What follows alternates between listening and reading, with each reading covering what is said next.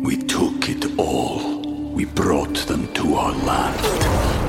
An endless night, ember hot and icy cold. The rage of the earth. We made this curse. Carved it in the blood on our backs. We did not see. We could not, but she did. And in the end... What will I become? Senua's Saga. Hellblade 2. Play it now with Game Pass. When you need mealtime inspiration, it's worth shopping Kroger, where you'll find over 30,000 mouth-watering choices that excite your inner foodie. And no matter what tasty choice you make, you'll enjoy our everyday low prices, plus extra ways to save, like digital coupons worth over $600 each week. You can also save up to $1 off per gallon at the pump with fuel points. More savings and more inspiring flavors make shopping Kroger worth it every time. Kroger, fresh for everyone. Fuel restrictions apply. This is Optimal Relationships Daily, episode 525. How to Instill Grit in Your Kids. It's a 3-part process by Kalen Bruce of FreedomSprout.com. And I'm your personal narrator, Joss Marie. Hello, and welcome to my show where I narrate relationship content to you every Monday through Friday. And if you're new here, just a little FYI, that parenting posts are usually scheduled towards the end of the week. And on that note, today I'll actually be sharing a parenting post by Kalen Bruce, who explains why instilling strength of character in your kids is an important thing to do. So with that, let's get right into it and start optimizing your life. How to Instill Grit in Your Kids. It's a 3-part process by Kalen Bruce of FreedomSprout.com. Are your kids gritty? I don't mean all-day beach adventure gritty, but mentally gritty. Grit is a learned character trait. It's something that separates the ordinary from the extraordinary. So, what exactly is grit? The word grit may trigger thoughts of cowboys and hardened dudes, which probably has something to do with John Wayne's True Grit film, which was later remade, turned into a series, and loved by pretty much everyone who saw it. But grit is getting a new identity. It's being used in the psychological sense more and more. And that's what we're talking about today, mental grit. What is grit? Technically, it's defined as firmness of mind or spirit, unyielding courage in the face of hardship or danger. In psychology, grit is defined as a positive, non-cognitive trait based on an individual's perseverance of effort combined with a passion for a particular long-term goal or end state, a powerful motivation to achieve an objective. Practically any article you see about grit is going to open with Angela Duckworth's research. She's the author of a book called Grit, The Power of Passion and Perseverance, and she's been studying the idea for years. Sindra Kamphoff wrote somewhat of a sequel to that book. It's called Beyond Grit. I've read and highly recommend both. Other than compassion and a charitable heart, grit may be the most important character trait your child can learn. The successful people of the world rarely did it on intelligence alone. And many of the most successful people admit that they aren't the smartest, but they're all the grittiest in one way or another. So, how is grit and perseverance taught? You can start with a few practices. I'll explain how I see this as a process after I explain the 3 parts to it. Number 1, reframe failure. Your home is a safe place for your kid to fail. You should be a safe person for your kid to fail in front of. Mistakes and failures are some of the greatest teachers if we frame them that way. You don't have to use phrases like fail forward to make this effective. It's the simple act of instilling in your child that failure is a positive thing when we learn from it. Don't always step in and stop them before they have the chance to fail. Let your kids fail, and then coach them into understanding the lesson. Obviously, if something is going to hurt them, stop it before it happens, but I hope that's common knowledge. As your kid fails, tries again, and succeeds, encourage him to see where he started and where he is now. Number 2, allow challenge. Don't be the parent that takes all opportunities for challenge away from your child.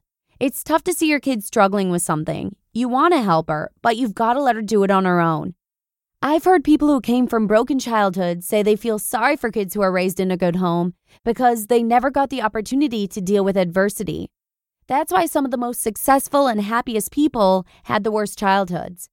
I'm not saying you should give your child a bad childhood, but allowing controlled challenges is the closest and safest way to instill grit in your kids. In fact, when your child grows up in a good home, that's the only way for them to get experience with adversity, and that's important experience. And number 3, encourage constantly. Encouragement has to come along with learning from failure and handling challenges. The goal here is to build your child up, not tear them down. Sure, failing and challenging things will tear them down a little bit, but you'll build them up 10 times more. Our words are important. Think of all the things people said to you when you were a kid. Things they may not remember, but you do.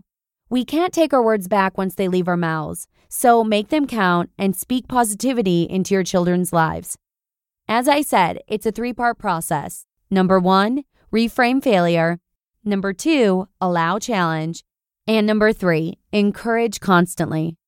If you follow the pattern, your child will see failure in a positive light, accept the challenge, fail, learn from failure, overcome obstacles, and fully accept your encouragement along the way.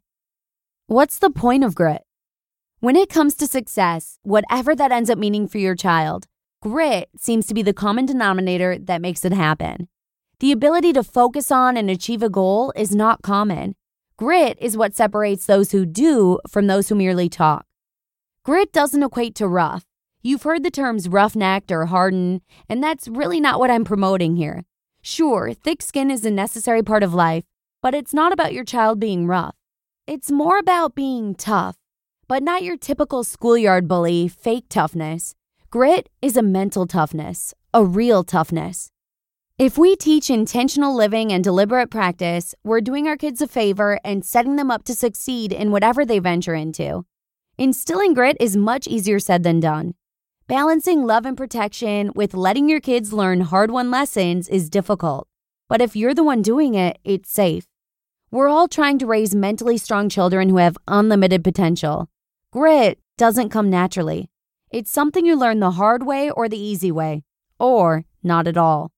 Let your kids learn to be gritty the easy way. It won't be easy for you, but it will be much easier on them. You just listened to the post titled, How to Instill Grit in Your Kids. It's a 3-part process by Kalen Bruce of FreedomSprout.com.